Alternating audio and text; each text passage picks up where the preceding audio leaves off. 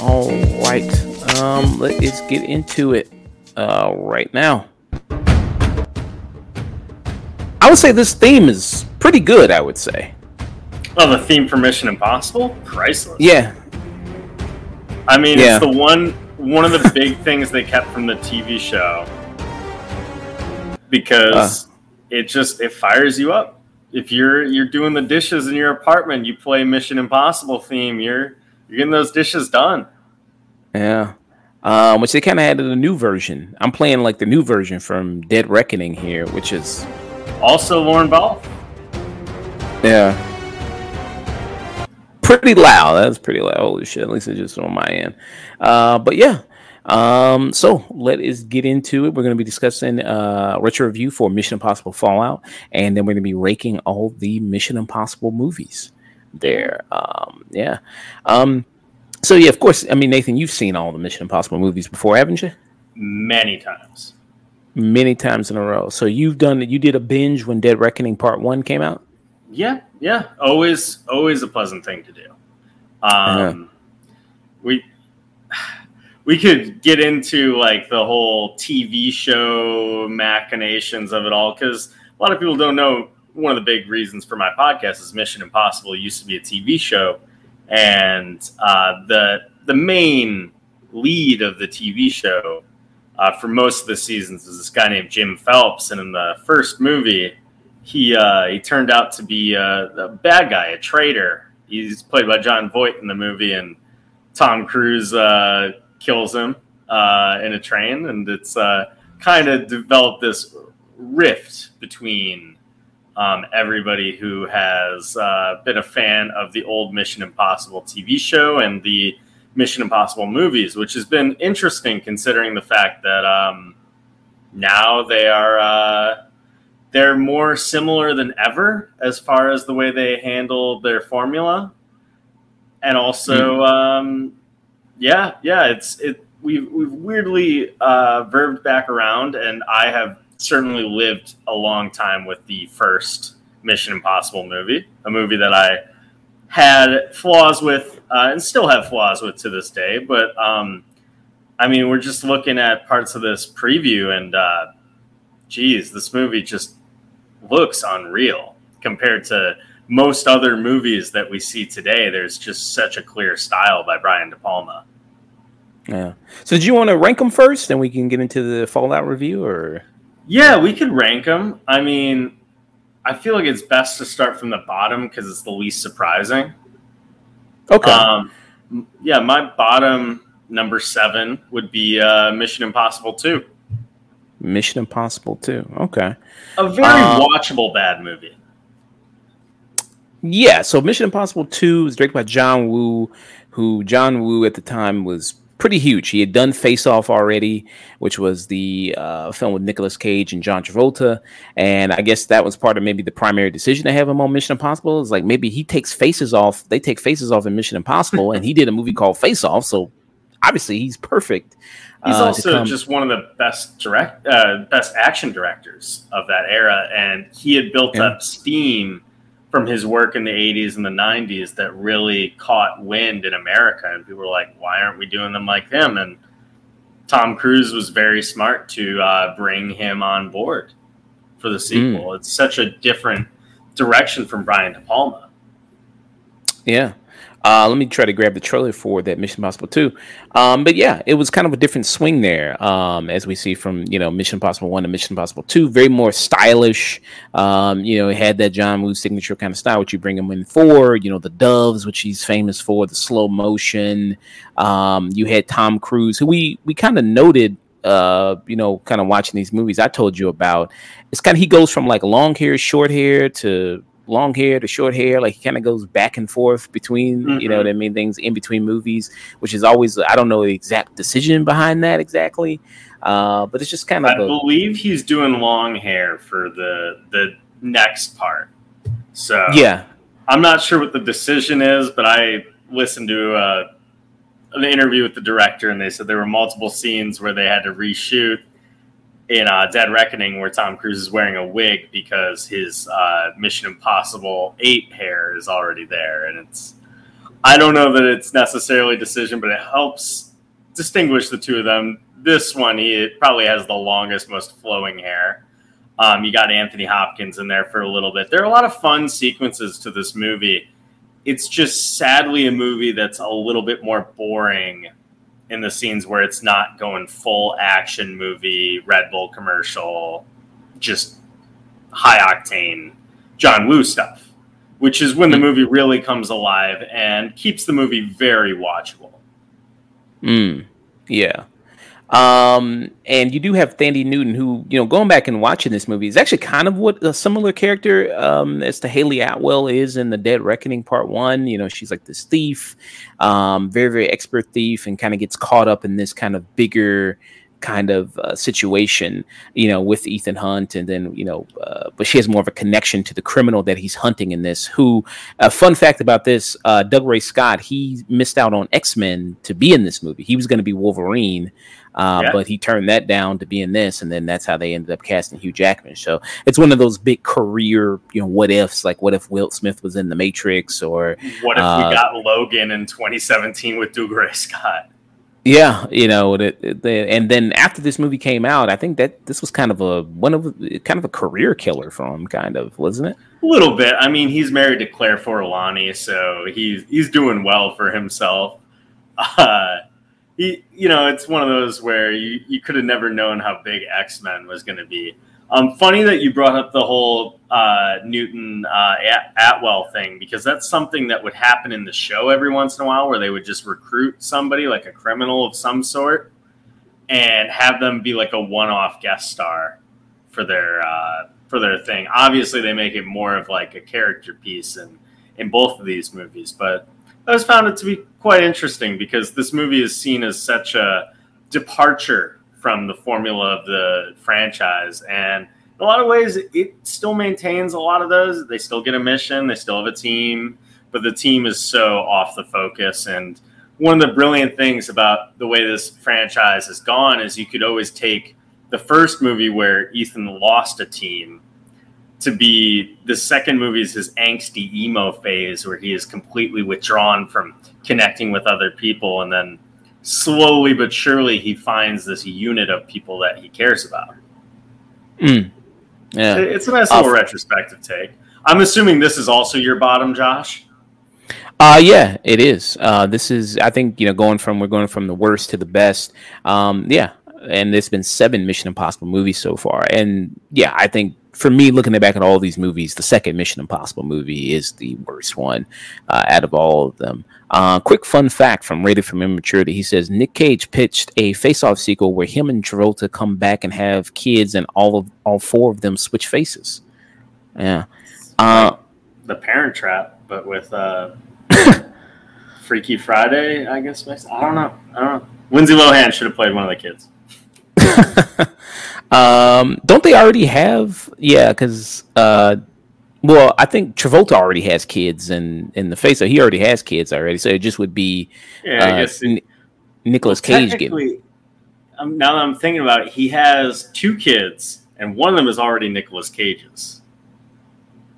Because at the end, they make that weird decision of like, oh, hey, I lost my son, and my enemy has my son, and I take care of him, and blah, blah, blah. And then they get a new kid at the end. Oh, okay. Oh, right. Oh, yeah, that's true. Because who was the woman that he had a kid with in Face Off? I forgot. Joan Allen.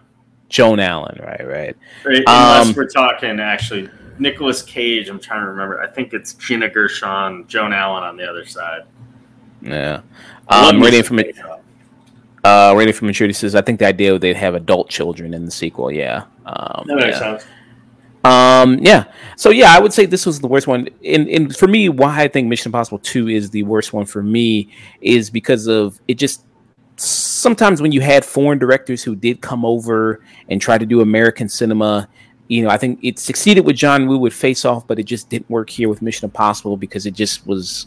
I mean, do you think it just was such a tonally a different clash with what we saw in the first movie, that's the reason it didn't work, or was it just too much? I think a lot of it was also just too much of them using the gimmick of Mission Impossible, which they've made fun of in later entries of the series, where they just constantly take off the faces and do that and all that other situations. So what do you kind of attribute to why do people well receive Face Off but not or not too receptive of Mission Impossible 2? So Face Off has the luxury of two actors just really going at it and having like a proper match. No offense to Dougray Scott, but there are very few fucking movie stars that can outact Tom Cruise once you're on screen with it. I mean, you think about like some of the most iconic Tom Cruise villain pairings, and maybe the most apt one you have is A Few Good Men, where it's Jack Nicholson and Tom Cruise going at it. And Jack Nicholson is a fucking legend. I mean, Jamie Foxx and Tom Cruise, but even then, people, as much as Jamie Foxx got nominated for Collateral, a lot of people see that as like Tom Cruise, though. You know, he's such an electrifying screen presence, as these movies show, that even him at his worst, which would probably be his performance in this movie, nobody else can really hold a candle. So there's that. Another big fact is John Woo. I've listened to the commentary for this movie, and I've lived with this movie for quite some time. John Woo was really focused on the romance. Another thing that I think Tom Cruise and Thandaway Newton, they're both really good, but I don't really much buy their chemistry, and it was kind of past the point where I ever wanted to see Tom Cruise be sexual in a movie. I mean, he's very few moments in his career where it's really worked out for him, like Jerry Maguire. But post Eyes Wide Shut, you're not wanting to see him do anything. And also the team dynamics, not really that much there. The back half of the movie is the funnest portion of the movie, but it takes a while to get there. It's still a lot of fun. It's just, if you're picking one, then it's probably not going to be that. Also, the greatest Tom Cruise villain is Oprah's Couch. Funny. You also put Matt Lauer up there. Yeah. I also put the dude who was that reporter who squirted the water in his face when he was on the red carpet. That is such an unsettling clip. I totally understand Cruise for freaking out, but I love when he's like grabbing. He's like, "You did something real nasty. You're a jerk. You're a jerk."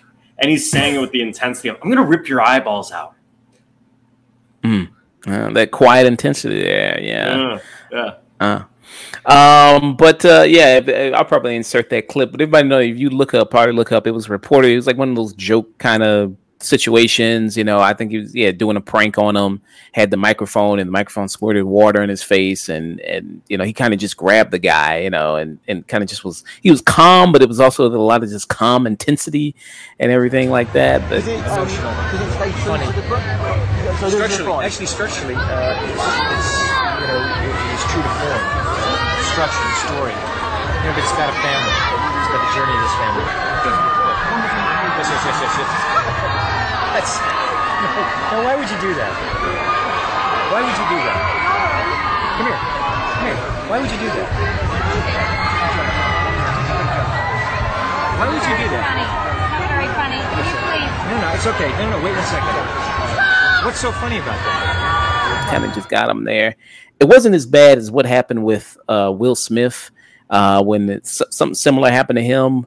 But Will Smith slapped the guy. So that wasn't the first time that people think Chris Rock was maybe the first time he slapped somebody on camera. No, it was a reporter. He did one of those joke things, tried to give him a kiss on the lips, and just it was kind of like a little backhanded slap. It wasn't like a real big slap. It was kind of just like, it was like kind of like a mafia slap.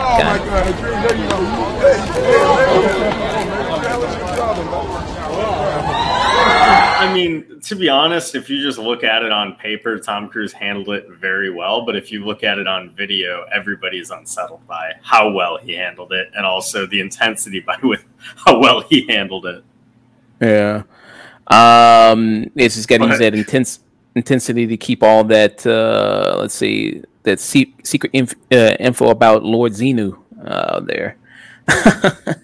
But yeah. So I would say, this one, Mission Impossible 2 would definitely be at the bottom for me. But there are some good moments here. Like I do agree, the climax on this movie is probably the best part. It just takes forever to get there. Some of the slow mo stuff is not too bad. Like when he's facing off against Dougray Scott, and they have their little kind of, no pun intended, face off there. No pun intended. I do think that is kind of very exciting. But I do think you're right that him and Dougray Scott, it's kind of imbalanced there. It kind of, This is probably more of an obscure. I don't know if you ever saw Sherlock Holmes 2 with like Robert Downey Jr. I haven't seen it, but I know Moriarty is played by Jared Harris? Yeah, and I think at first the rumor was Brad Pitt, right?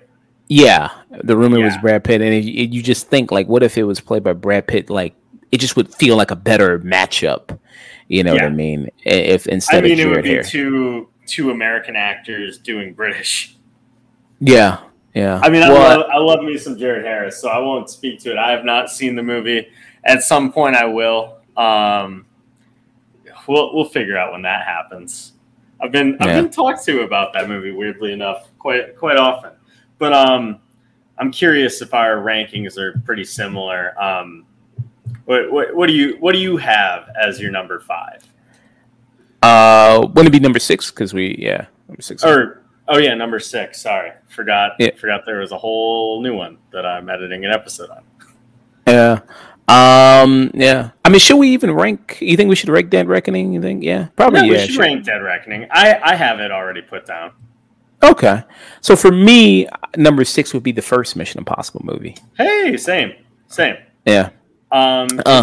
It's pretty. I mean, there's a pretty wide gap between. I used to think they were a little closer together, but Mission Impossible 1996 has some of the best sequences of the 90s. I mean, there's a reason why this was a huge hit. Yeah. And Tom Cruise, when he did this, do you know how old he is? He's probably, late 20s when he did this? Oh, man. I'd have to think, because he was born in 1962, so 1995 he was probably filming this. Yeah.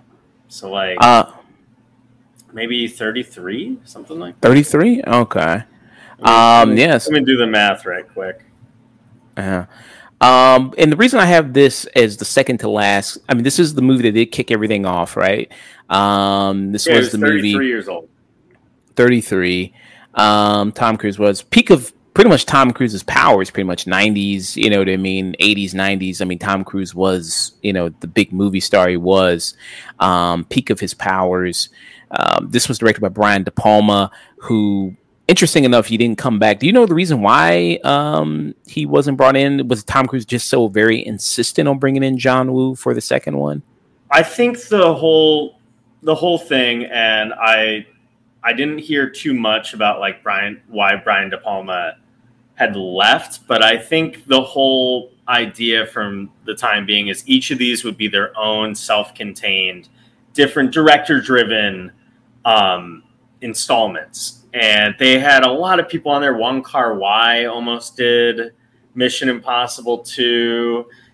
Oliver Stone almost did Mission Impossible 2. They had a long list of directors who they were choosing before they went to John Woo. And I think it was Face Off being such a big hit the following year that really changed up who the director would be on there. But this was in the peak 90s era. 90s, a little bit of the 80s dedicated to this, where Tom Cruise was really obsessed with collecting a lot of the greatest directors possible to really just let them learn under them, study under them. And Brian De Palma being chosen for a Mission Impossible movie is a strange call, especially just Brian De Palma being chosen for a blockbuster in general is a strange call, because he makes these psychosexual, very voyeuristic Hitchcock riffs. And while Mission Impossible is certainly one of the most tamest of his, it's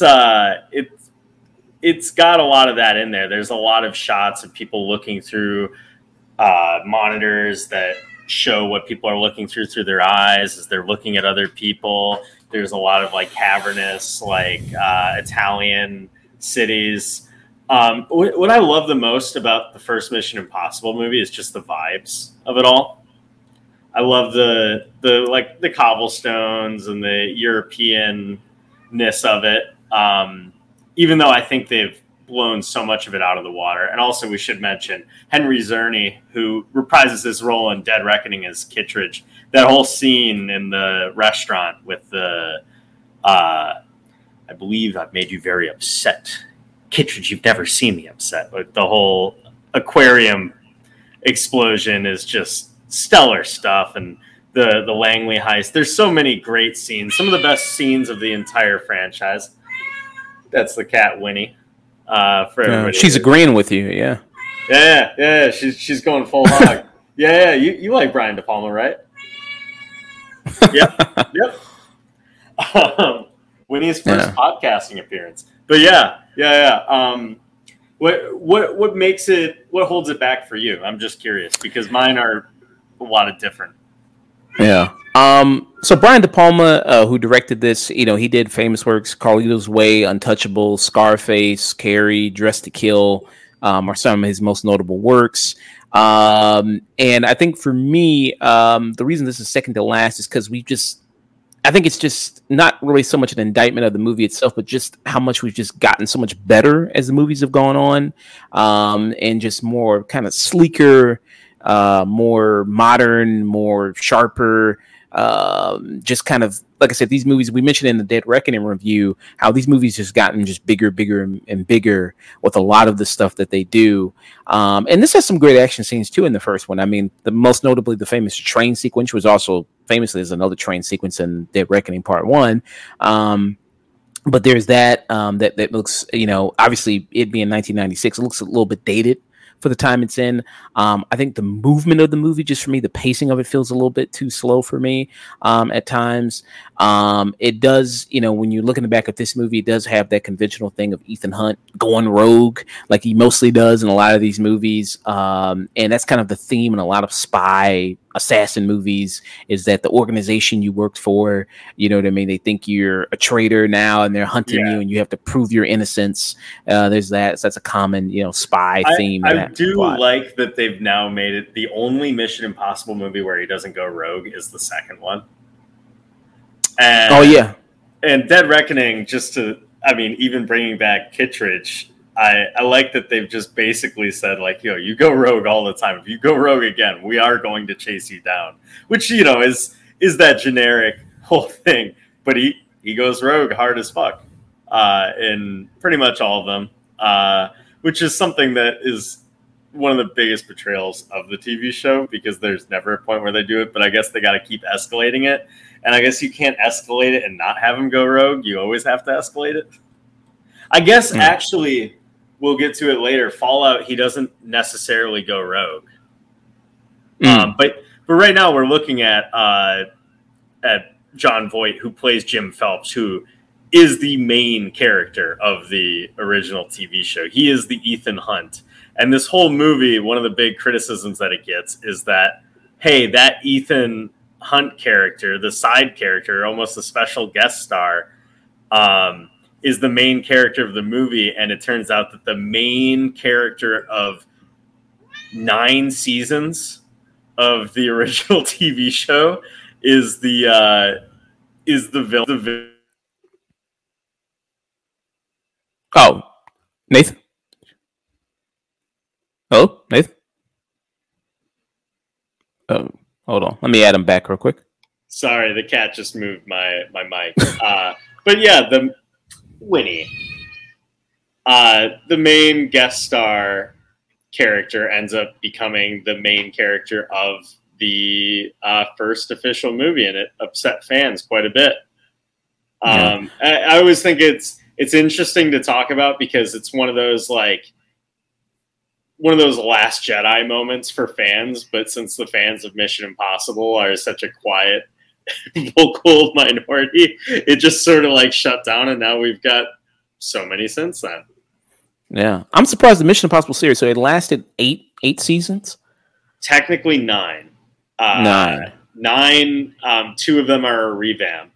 It was a popular show, but it was one of those where it just always had the same formula. It wasn't like Star Trek where it was canceled very early, but it was it had its vocal fans, and we'll get into favorite villains in the series. I think we might have the same number 5 ranking. Okay. Because I'm curious. I'm pretty sure we probably do. It'd be insane if we didn't. Just to speak on rated M for maturity. But yeah, no, the first movie is good. It's just it's one of those movies that isn't perfect, but it has perfect scenes in it. Yeah, and when you go back and you look at the first movie, it's kind of the who's who of kind of 90s people in this. Yeah. John Voight is in this. You have John Reno, who's in this. Emilio Estevez is in this. And I was I had forgot this. Vin Rhames has been there since the very beginning of these Mission Impossible movies. And I wonder, why is it that he's the main guy that's always been brought back in all of them, other than Tom Cruise? I can answer that for you. Oh, sure. Actually, one of the funniest things. So, Tom Cruise met Ving Rhames at Cannes Film Festival after he saw Pulp Fiction for the first time. And Ving Rhames talked about this. He was so shocked to meet Tom Cruise that he turned around in the urinal and accidentally pissed on Tom Cruise's feet. And the entire time, Tom Cruise was just laser focused, being like, "Love your performance in Pulp Fiction. We got to do something together, man. We got to do something." And they ended up casting him in Mission Impossible, and Tom Cruise took such a shine to Ving that he's kept him along ever since. Even in the 4th movie, he at the last minute paid Ving Rhames something like $6-7 million to be in that movie, and he just literally shows up in that movie to be like, "Hey, this whole mission was crazy. I have to clean up after this," and then leaves. Yeah. It's one of those every time they've said we need to kill Ving Rhames to add stakes, he has always said, "Absolutely not. Absolutely not. We can't do this without Ving." Yeah, they're just, I guess, bros for life. That's very interesting. Okay, yeah. And Vin Rhames, this whole thing is it. Rating for Maturity said Mission Impossible and Arby's commercial. Vin Rhames is never not gonna be in either. Yeah, very true. If you ever hear the Arby's commercials, that's him. The meats. Yeah. He's one of those people who is quietly one of the highest earning actors working in Hollywood. Really? Yeah, he's just quietly gets banked from being spokesperson for Arby's every year, and then every time they do a Mission Impossible, Tom Cruise pays him to scale. Wow, nice. Yeah, good for Vin Rhames. Yeah, love Ving Rhames. Do we have the same number 3? I'm curious. What's your number 3? Or I could say the number 3 just to keep with the rhythm. Yeah. So you go. Or not number 3. I already spoiled it. Number 5 for me is going to be Mission Impossible 3. Okay. Mission Impossible 3.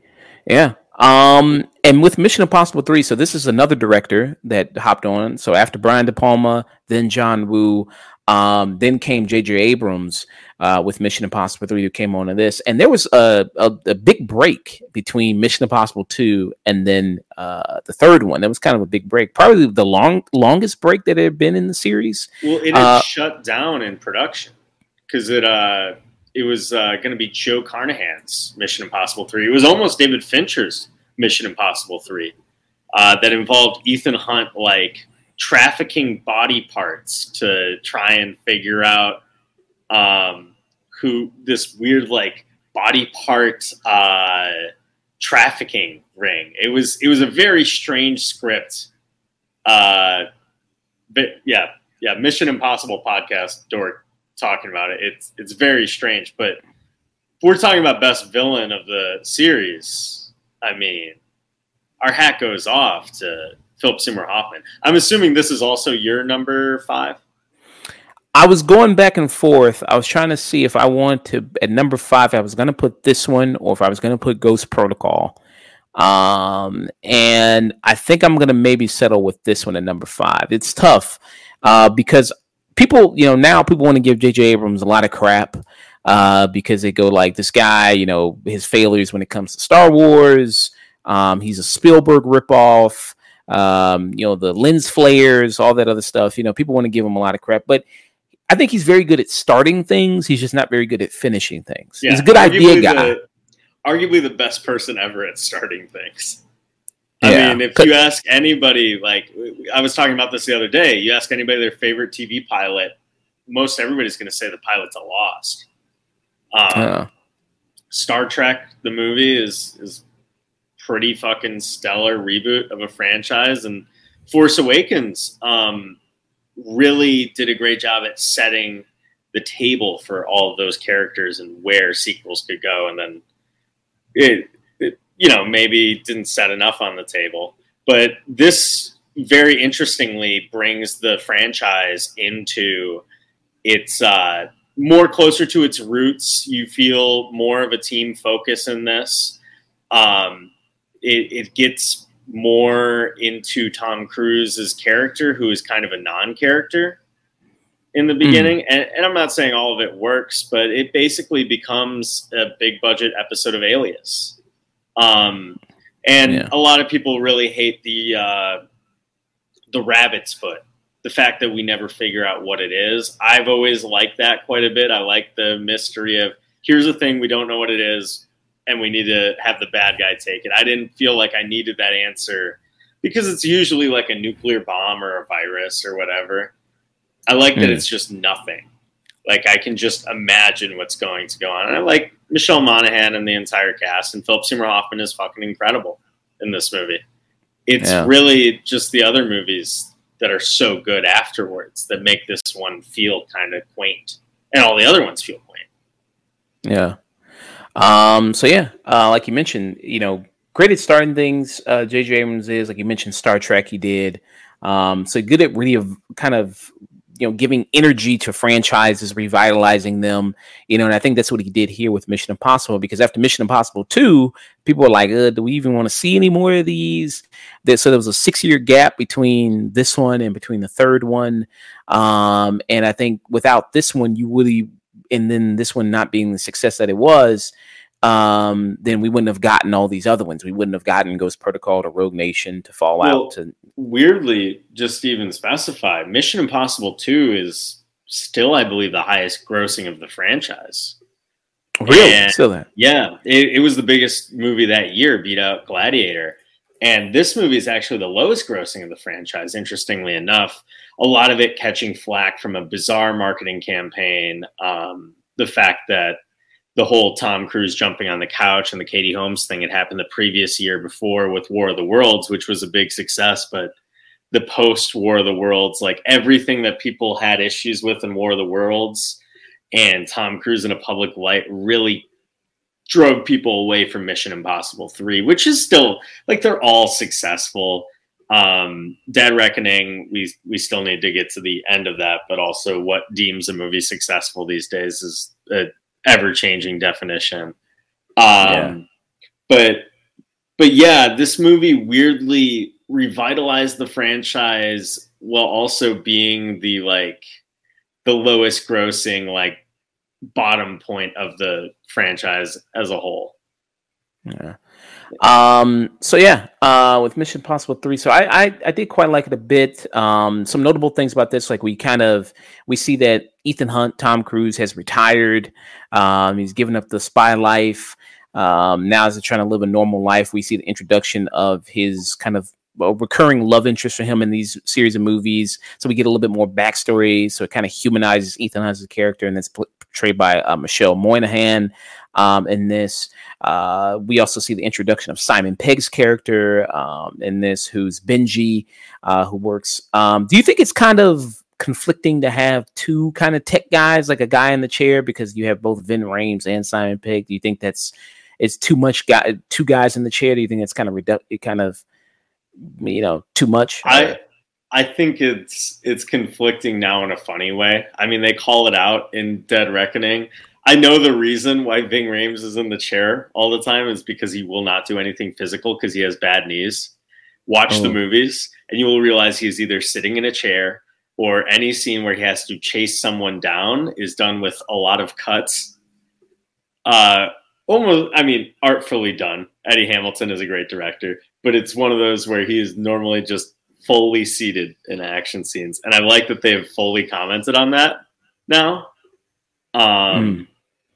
But no, I don't mind it. I mean, I just like those two actors. Really just, they could both have the same job or whatever. There are multiple times where two people wear a mask at the same time, you know, or doing stunts at the same time. I guess they have two hackers. I guess they need them now at this point versus the entity. Yeah. You also see like Maggie Q, who the people might know. She was in that CW show that was pretty popular, where she was like Nikita. She was in that. Actually, she's one character that's been in these movies. I actually would like to see a return. I actually did really like her. For sure. This. I did like. I want to see Paula Patton return. I want to see Maggie Q return. Hope it can happen, but not holding my breath, sadly. So he kind of has a new team in this movie, because you mentioned in the Mission Impossible 2, he's kind of working mostly solo at Mission Impossible 2. Here he has a team again, which is that kind of one of the big attractions to this? I mean, we know Tom Cruise is a movie star, you know, Ethan Hunt, Tom Cruise doing all these crazy stunts, but do you think one of the big appeals of these Mission Impossible movies is the fact that he has a team and everybody has a job and they all work together to kind of accomplish the mission? Most notably now, it seems like his core team is Ving Rhames and Simon Pegg, and then him, just a three-man team, it seems like. I mean, that's always been the appeal of the franchise as it started. Is the whole TV show is about a team of people. It's almost like if James Bond was one team. And obviously Ethan Hunt is the person doing everything. Like, Tom Cruise is very willing to be a quarterback for most of these movies, and it weirdly is what makes it work, because he's just a ball of energy. You can just unleash into one of these things and just have it be well directed. But I think both as a lateral move from the confusing first two movies, and as just a thing that is different than just watching like your generic, like your XXX movie or your James Bond ripoff.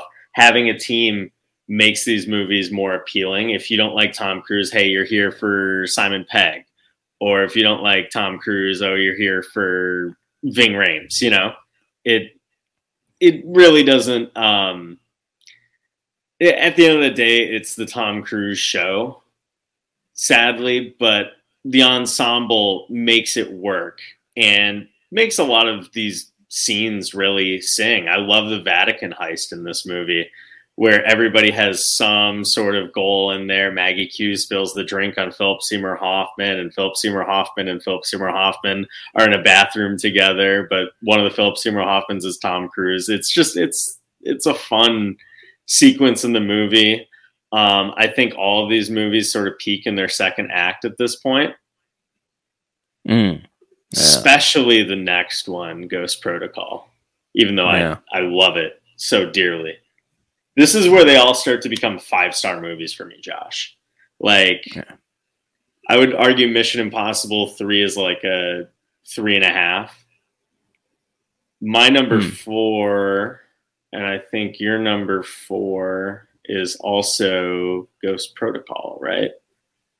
Yes. Ghost Protocol. So Ghost Protocol, let me pull it up real quick here.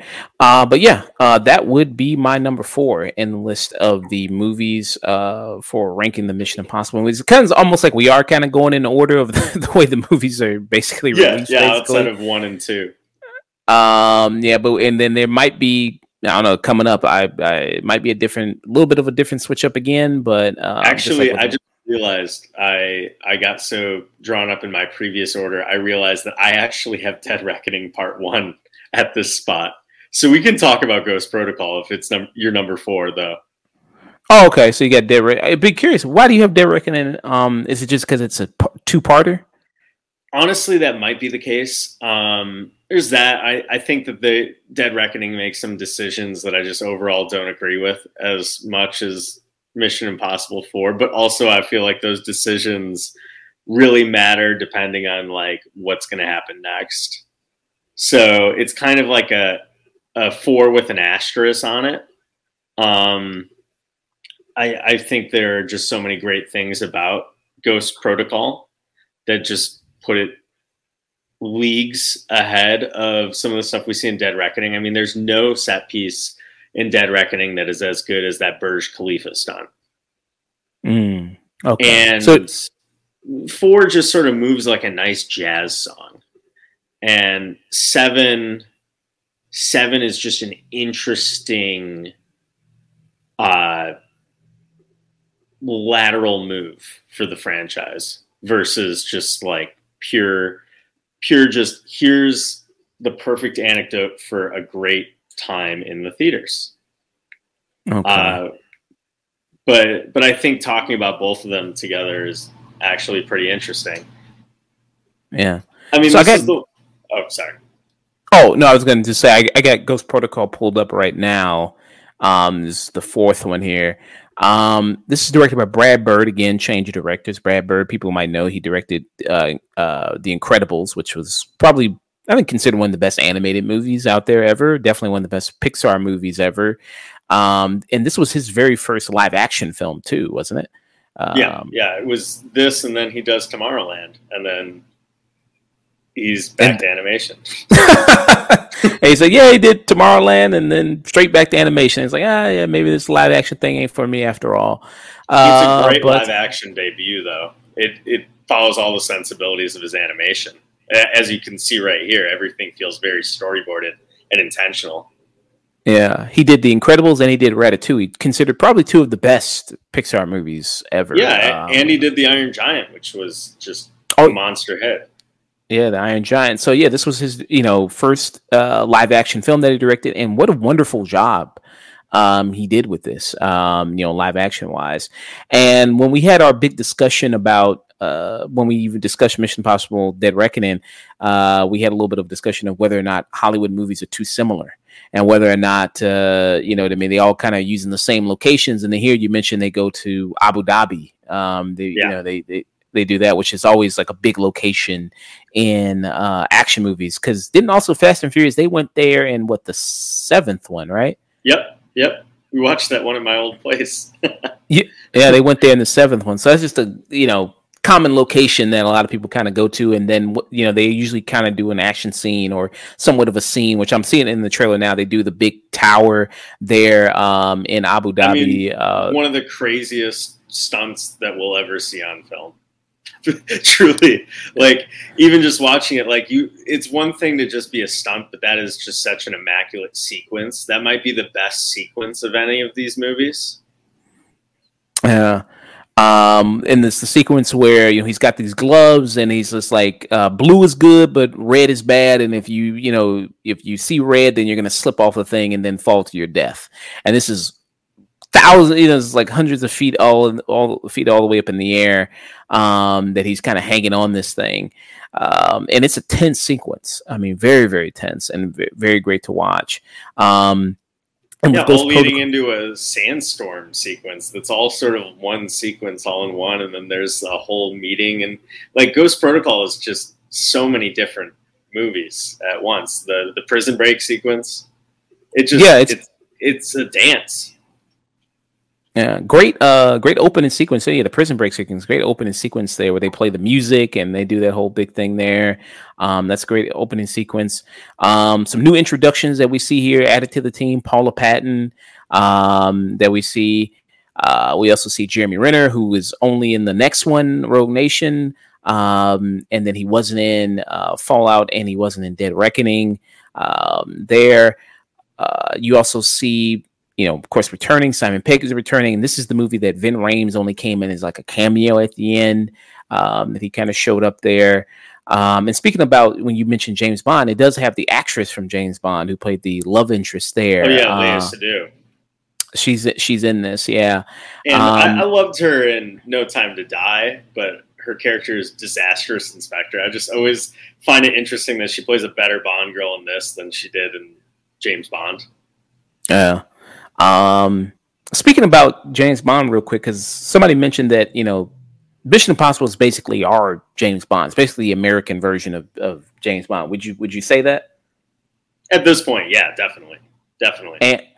And do you think it's going to come a point in time where it is going to be like James Bond, where Ethan Hunt does get recast, the character does get recasted, and we get a new actor? I think Mission Impossible 4 is kind of the argument against that, because this was going to be the movie where Tom Cruise was going to die or pass the torch to Jeremy Renner, who's supposed to be the younger version of Ethan Hunt, which is kind of interesting to think about now. Yeah. Because Tom Cruise just remains a ball of energy. I guess really, Jeremy Renner it's not like he's exactly a spring chicken. He is 52, so he's 9 years younger than Tom Cruise, who is 60. So he's 60, so he's 8 years younger than him. Or no, he's 61. Tom Cruise is 61. Geez. So he's about 9 years younger than him. So it's kind of interesting that Jeremy Renner was kind of going to be the person that they were going to pass the torch to. And he also tried to do that with the Bourne series. If people remember that, the Bourne Legacy, I think it was called. They also tried to do that. It's like, which is an interesting movie that weirdly is set at the same point as the Bourne Ultimatum. Very, very interesting that he was like segued into possibly being the star of two different spy series at the same time. But this is the turning point in the franchise when Christopher McQuarrie gets involved and basically Ghost writes Ghost Protocol, where he makes Michelle Monaghan's character still alive, which she wasn't supposed to be at the beginning of it. And then instead of giving the torch over to Jeremy Renner, Tom Cruise passes the torch to himself, that he also does in Top Gun Maverick, to much delight. But it's just always funny. Yeah. Christopher McQuarrie is kind of where my entire top half of the list lands. Dead Reckoning is my number 4. Ghost Protocol being your number 4. Is your number 3 Dead Reckoning? Because we could just talk a little bit about that. I know we already reviewed it. So my number 3, I guess I'll go with Dead Reckoning there. We did a review. You were there for the review we did for Dead Reckoning, as well as Bradley Martin, who's also a critic for oneofus.net. He was there as well. Very big shout out to him. So Dead Reckoning would kind of be a very probably be my third one here. It's interesting to try to kind of rank this one since it isn't finished. Shit, that's loud. Pull up the trailer there for Dead Reckoning. So it's not finished yet. This is a 2-parter. Seems like that's kind of the thing now, I guess, is like 2-parters. That's what they're doing. 2-parters this year. Yeah. 3-part ones. Spider-Verse, Fast and Furious is being broken up. They have 2 more films, but that's being broken up into things we're breaking that up. Spider-Verse, also Dune is getting that's getting 2 more parts to that. It seems like that's kind of like the new thing now, is to kind of break these movies up. So that's kind of one of your reasons why. So do you think if part 2 comes out, it's really great that you'll kind of move both these movies up? Probably. This one's interesting in a lot of its decision making, and a lot of its decision making really depends on how I feel about the second one. As it stands, it's a fun time at the movies. I enjoy the weird, bold swings it makes, especially with its villain character, which is probably my second favorite villain underneath Philip Seymour Hoffman. Not S.I. Morales so much, but the entity itself. I enjoy the AI machinations in the movie. It feels very timely and very scary in a way that this is a movie where at no point is the team really ever getting that far ahead. They're usually just the prey to this villainous force. I guess in a similar way to Avengers Infinity War, but this movie took some, it just visually is such a fun ride. Yeah. I'm sorry. I'm just laughing at that scene in the trailer. I always just laugh when Tom Cruise is just running. That boy just running his ass off. Look at him just running. Jesus Christ. Those karate chop arms. Yeah. But it's a lot of fun. I have an issue with one of the big decisions made in the movie. I don't want to spoil it, but it's a character death that I'm not sure the franchise needed, but it's done well. I'm really curious to see where it all goes. It doesn't really have anything as great as Ghost Protocol's Burj Khalifa stunt, but it's so fucking exciting. It's a top tier action movie. Yeah. I did see this twice in theaters. So I did see it twice. So I liked it that much. 3 times. Wow. So okay.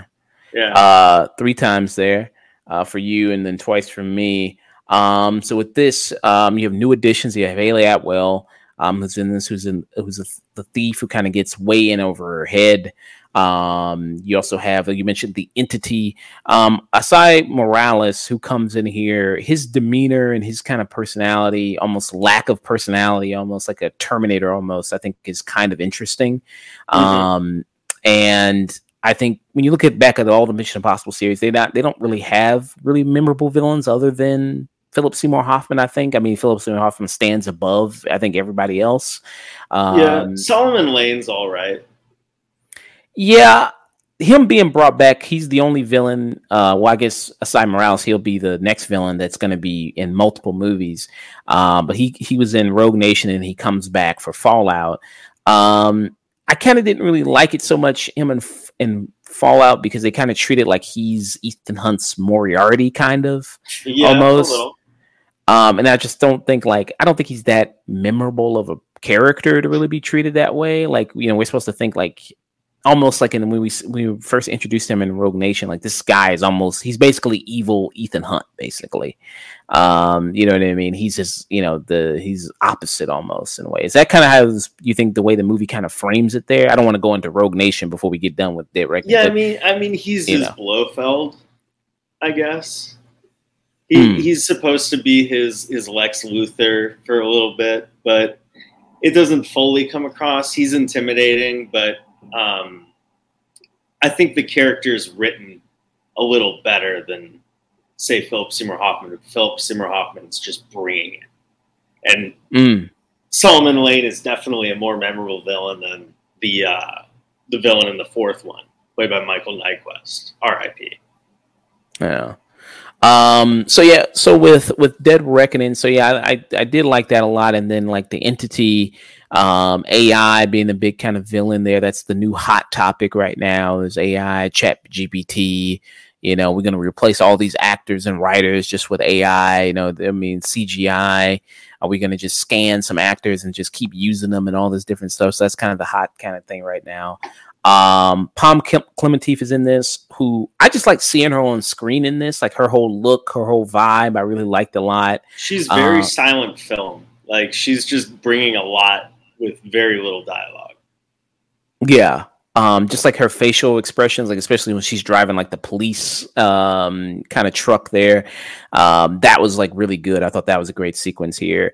Do you think the movies, Mission Impossible movies, because it seems like they've also added a little bit more comedy as the movies have gone on there, especially when you have like the additions of like Simon Pegg, who I think in these movies, Simon Pegg kind of really sets up like Tom Cruise a lot. Like he kind of sets somebody who's like, oh yeah, Tom Cruise, he could do that. Like, okay, so we need you to jump off this, land in a pit of sharks, dive through some lava,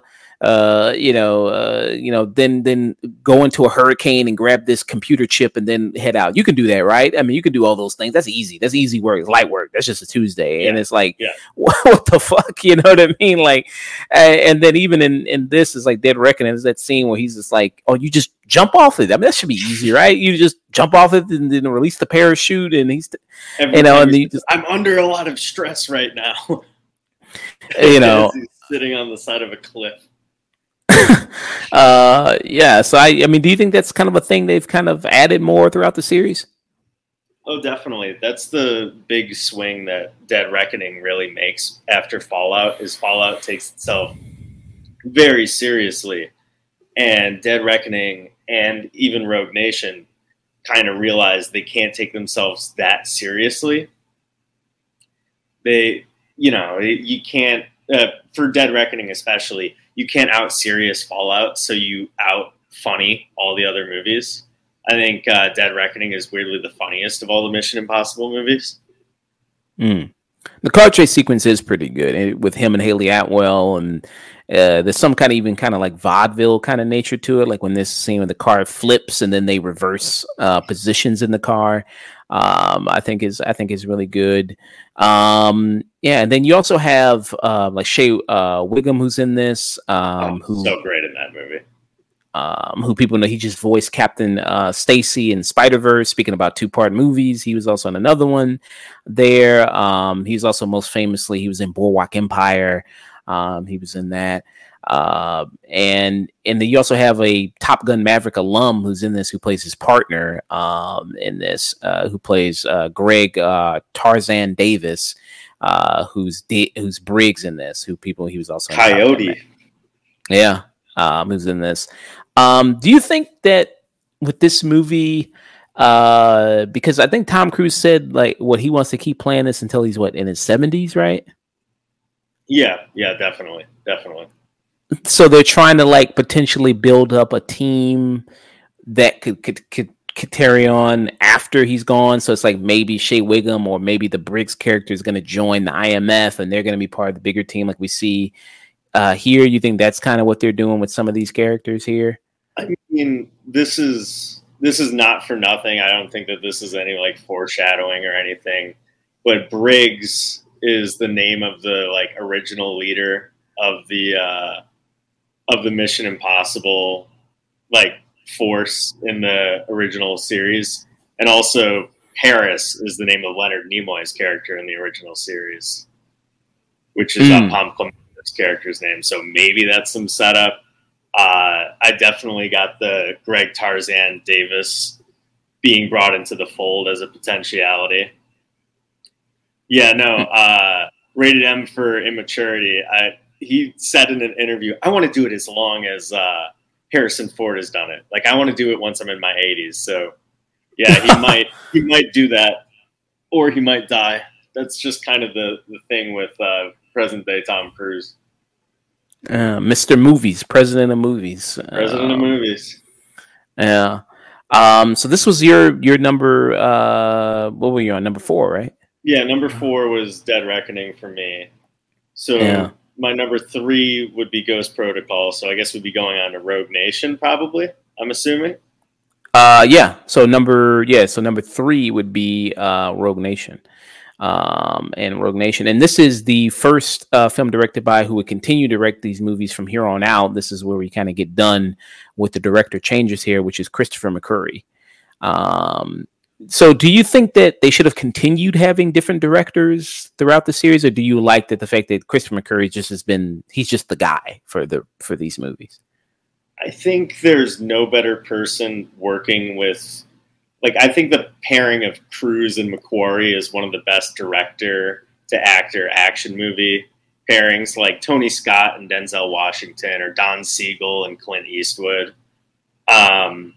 The first Jack Reacher is a really, really underrated, fun little thriller. And this being the follow-up, Rogue Nation, is just pretty effortlessly entertaining. And I think one of the biggest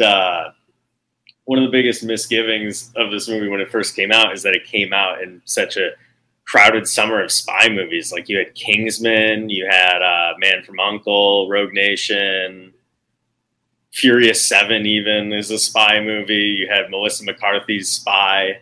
And you had Mad Max Fury Road coming out around the same time. But this is a top shelf action movie.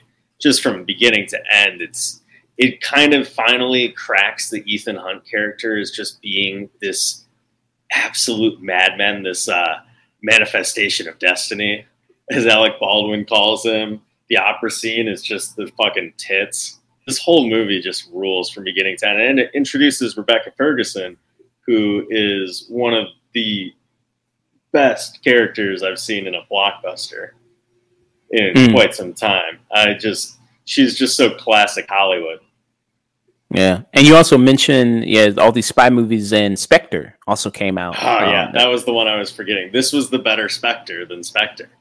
Yeah, which was I did not like Spectre. I mean the Bond movies. I think one of the reasons for me, I think Mission Impossible movies have the Daniel Craig movie has kind of for me surpassed the Daniel Craig movies is the level of consistency. Because like the Craig movies, I mentioned this before, it was like one good, one bad, one good, one bad. Because like Casino Royale way up here, then it was like Quantum of Solace. And then after Quantum of Solace, it was Skyfall, which is up here. But then after Skyfall, then it was Spectre, which was down here. And then it ended on a good note with I like No Time to Die quite a bit. Rogue Nation's just so good though. I love the fact that the big stunt, him hanging on the plane, is the opening scene of the movie. I like all the interactions between him and Simon Pegg. I like Alec Baldwin chasing them. That entire scene gets such a great payoff. And I like how small it gets, how it just ends with them smoke bombing Solomon Lane in a glass box. It's so fun and ramshackle. And I feel like I underrated it when I first watched it. And it has since held up as a great fun time to turn on. Yeah, and you see the return of Jeremy Renner's character, who was in the movie prior, Ghost Protocol in this. Do they ever explain what happened to his character afterwards, like in Fallout or anything like that? Because I think in this, they're basically saying that Jeremy Renner is basically second in command, basically, of the IMF to Alec Baldwin. He's, I guess, secretary. Well, I guess Alec Baldwin isn't the first. Alec Baldwin isn't a member of the IMF until the end. He's just like a CIA stooge and becomes head of IMF in the next movie that we're going to talk about here. They don't really explain what happened to him. I know they wanted him to come back in Fallout, but he could only come back for one scene because of Avengers Endgame / Infinity War filming. And the one scene that they would have done is to kill him off. And he wanted to leave it open to come back. So we'll see. He may return in Dead Reckoning Part 2. I'd welcome that.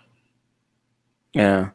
That's funny. I wonder how that call went. And it's like, hey, so, we kind of would want you to come back, and just to kill you off real quick, to have some good stakes for people to probably get invested in here, I guess, with the movie, have some dramatic thing kind of going on.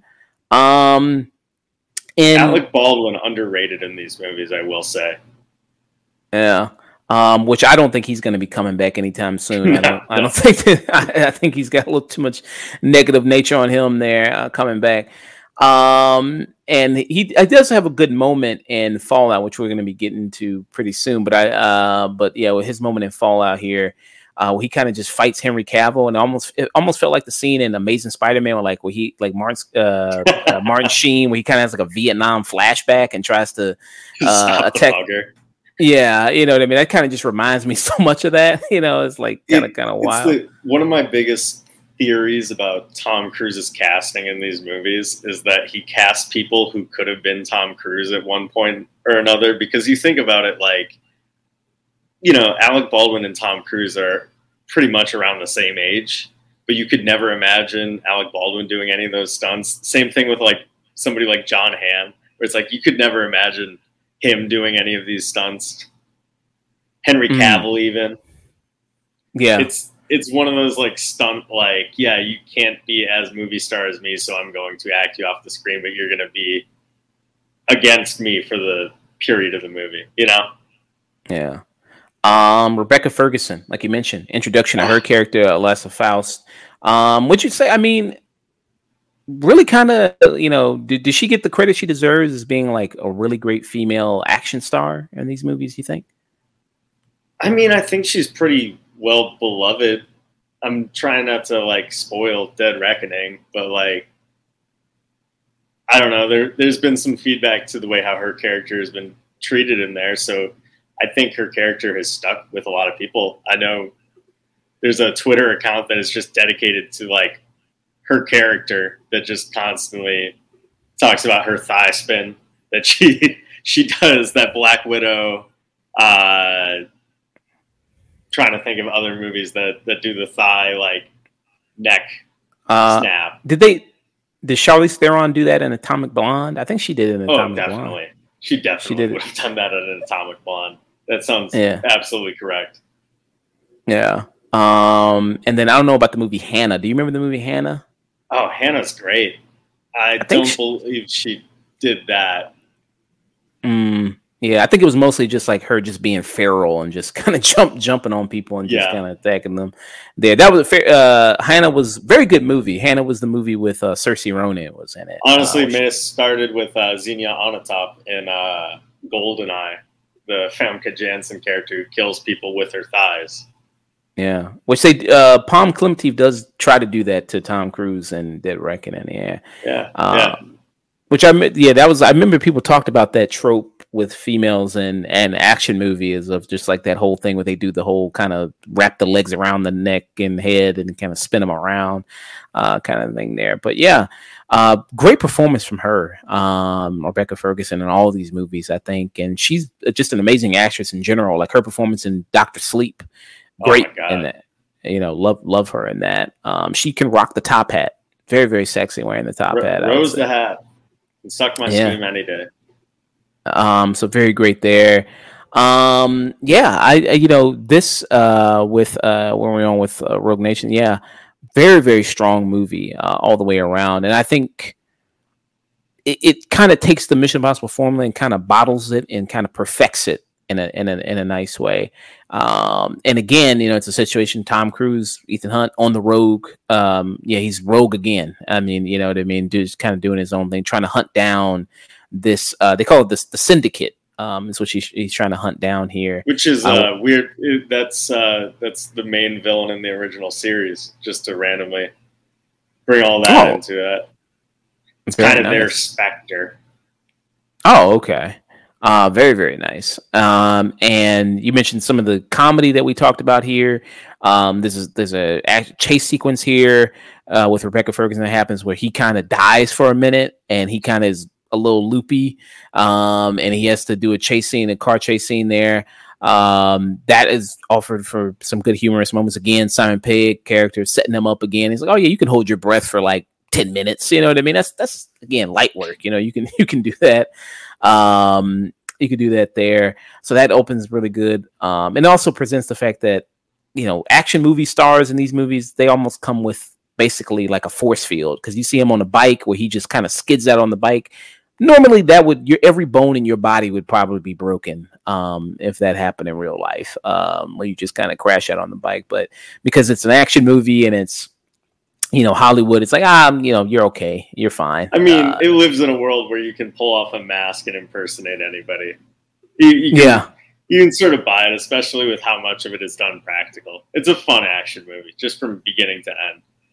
I felt like I underrated it, definitely, when I first saw it. Yeah. Sonya Blade, was she Sonya Blade in 1995? Oh, I think he's mentioned the whole wraparound leg technique. I think he's mentioning that Ready for Maturity. Sonya Blade there. So Rogue Nation, that's your third. That's my number two. Number two for you. Yeah. Yeah. So hold on, let me keep track real quick. So 7 we both agreed with, where that was Mission Impossible 2. Yep. Then the 6th one was Mission Impossible 1. Yep. Then the 5th one was Mission Impossible 3. Yep. And then your 4th one was Dead Reckoning. Yep. And then mine was Ghost Protocol. And then the 3rd one for me was what was it for you? It was Ghost Protocol. Ghost Protocol for you, and then my 3rd one was Rogue Nation. Now is Rogue Nation. So is your 2nd one Dead Reckoning? Oh, actually, no. I'm sorry. 3rd one for me would be Dead Reckoning, and then 2nd one for me would be Rogue Nation, and then so 2nd for me is Rogue Nation. Yeah. Yeah. So say for Rogue Nation, and so I guess we're at number 1, right?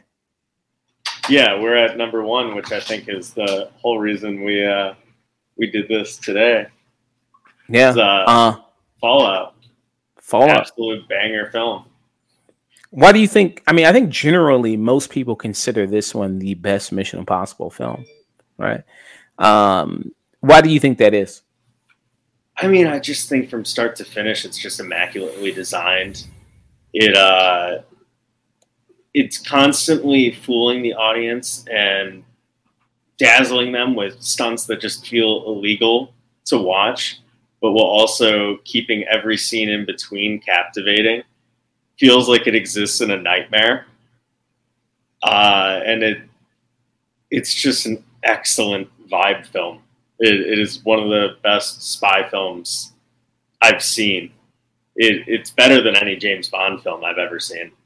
Really? Yeah, that's my hot take. I think this is excellent from beginning to end. It's the best use of Henry Cavill I've ever seen in anything, which isn't saying much, but he's incredible as a foil in this movie. Vanessa Kirby is a great addition to the cast. You also get the return of Rebecca Ferguson, Simon Pegg, Ving Rhames, the main unit, and they're all great. Alec Baldwin comes in and steals a lot of scenes. Just from beginning to end, it's just an effortlessly rewatchable and exciting movie.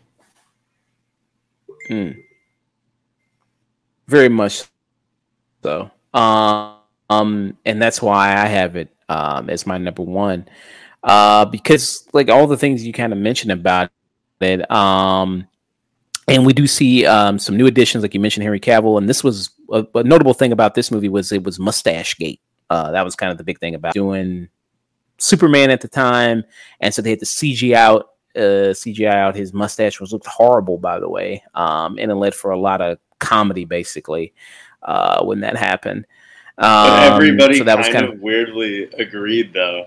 I find it funny that, like, at the time, people were like, what, he can't shave off his mustache to reshoot scenes in Justice League, this diva actor? And now everybody looks back and they're like, well, nobody really gives a fuck about that version of Justice League. And everybody rewatches Fallout. Yeah, very, very true. So it seems like it was a great decision. And you mentioned Henry Cavill. This is probably the best I've seen him. And it's like, he actually makes a good asshole. Like, he actually plays an asshole pretty well. He's great at playing an asshole. Yeah. It seems like, I don't know. I mean, you never know with people, but it seems like in generally, it seems like from interviews, I don't know, you never know, but he seems like a cool guy. He seems like a nice guy. Yeah, usually the coolest guys can play the asshole is the best, Yeah. He just seems like he's all about like building PCs and, playing Dungeons and Dragons and, doing all that type of shit like that. So it just seems like, okay, just pretty chill guy here. Yeah. And so I thought, he was a great kind of foil, as you mentioned. And he's almost like basically like the attack dog, basically in this, especially used by Angela Bassett's character, who always any movie is always upgraded when you add Angela Bassett, who we see kind of a cameo in. She like her picture is on the wall in Dead Reckoning, behind Carrie Elway. Yeah, she's supposed to be like president of the United States, which I agree. I would have voted for her in the Mission Impossible universe. Oh, okay, nice. Yeah, okay, I didn't know that. So she's supposed to be president now. Okay, that is very good. So yes, Angela Bassett here. You have Alec Baldwin, who's back from Rogue Nation, who's now the head of the IMF. And so kind of how I was looking at it, I guess, from the perspective of like when you watch Dead Reckoning. So IMF is apparently like really, really like need to know basis type organization, I guess. Like all the other alphabet agencies like don't know about the IMF too much. Is that what I'm? Yeah, that's how they've been established, is that they're just some organization that you leave a note for and they get things done. Some sort of shadowy, I mean, after every mission they take, they're like, the secretary will disavow any knowledge of your actions. Like it's a smoke and mirrors, shadowy organization that is just sort of dedicated to psych warfare, weirdly. Impersonating other people, having you think you had conversations you never had, impersonating like the world has been destroyed, like they do in the beginning of Fallout, so hilariously with the Wolf Blitzer mask. Yeah, which actually, when I saw that, I was like, that was kind of to me a really great opening, because like, what if you open like with the team just failing that miserably, where they missed a terrorist attack, and it's all about like trying to make up for that. Because in this, I mean, it is kind of trying to make up for something because he loses a lot of plutonium, and he chooses, Vin Rames' character Luther over getting the plutonium. He kind of prioritizes that. And where Mission Impossible has friendship, it's like kind of like Fast and Furious. Like they got family. Mission Impossible has friendship. It's all about friendship and friends and kind of doing that. And there's even that speech by Simon Pegg, and I think it was Ghost Rogue Protocol. Nation. Was it Rogue Nation where he gives that kind of big speech? Ethan. Yeah, it was definitely Rogue Nation. Okay, Rogue Nation there. So he's kind of it's all about the kind of friendship there of there, and he's like, even in Dead Reckoning, there's a scene where he kind of goes like, I can't accept that. And he's like, maybe you have to choose the mission over us. He's like, I can't accept that. Well, actually, you can do the Tom Cruise impression. Can you do that? See, I can't accept that. Yeah, there you are. Yeah. And of course, do you think this movie has the best action sequences out of the entire film franchise? Yeah, I mean, the Burj Khalifa stunt is the only one that really comes close, but I think the helicopter stunt is one of the most gripping. It's such a great escalation for the movie, where those movies normally get a little smaller in their third act. This is the first one that has a third act where it just gets bigger and bigger, and you're dangling off of a cliff with a nuclear bomb that you must press at the same time as everybody else. It's great, and bringing Michelle Monaghan back into the fold is fantastic for that third act. It's such a good movie, just from beginning to end. It's just immaculately designed. It never gets slow, and it gets as loopy as possible with its plot twists, but in a way that is so fun. Yeah. The movie always deceives you. Yeah. Probably I think this film has the best action sequences out of everything, with the helicopter scene, which is really great. That is really fun. There's of course the bathroom scene that's iconic. I think probably the best scene in the movie. Yeah, where basically Henry Cavill charges up his arms, basically like he's an anime character almost, which is really great. I mean, that bathroom, I guess it was made out of IKEA. I guess that was really cheap. The club didn't spend the most money on the bathroom, but that's all right. I mean, it made for some fun crashing into stuff. Weirdly, maybe my favorite scene of the movie just passed in this little trailer preview, but I like the scene with Rebecca Ferguson and Tom Cruise through the green trees lined up in. I'm trying to remember where the location is in this, in France, I believe. Yeah, I think it was France. Yeah, where they're there. It's just a gorgeous movie. Gorgeous, yeah, it is a very gorgeous movie. Of course, with these spy movies, tons of locations that you're kind of going to, and then also with the addition of Vanessa Kirby, who's in this, who also returns in Dead Reckoning. Very, very great character on her, and I think she was kind of one of the things that made Hobbs and Shaw more tolerable, is with her addition in it. Oh, and that's a great scene too. I remember that's also a great scene when he's running on the rooftops trying to catch up to Henry Cavill. Where he actually broke his foot. Yeah, and he broke his foot, and keeps insane. They kept that in, but awesome. Yeah. And he just kept kind of walking there. I love that part. I love this. Yeah, this scene with the helicopter is great. And he's just like, this guy's fucking crazy. It's like, you know what I mean? It's like, geez. But it's just, I mean, his persistence. I mean, that's the thing about Ethan Hunt. I mean, it's just, he won't give up. There comes that point in the movie where you're like, this is the most action I've ever seen in a movie, when you're seeing it in a theater.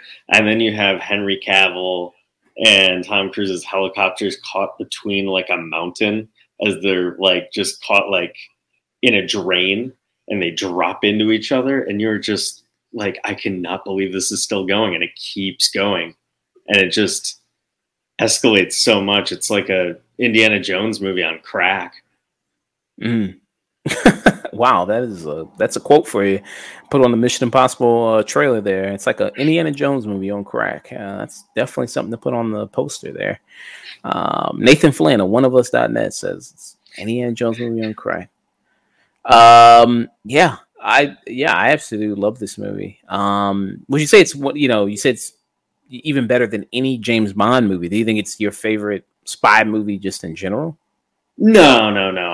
I would have to really think about that. But as far as spy action movie, it's probably up there. I can't think of anything that tops it.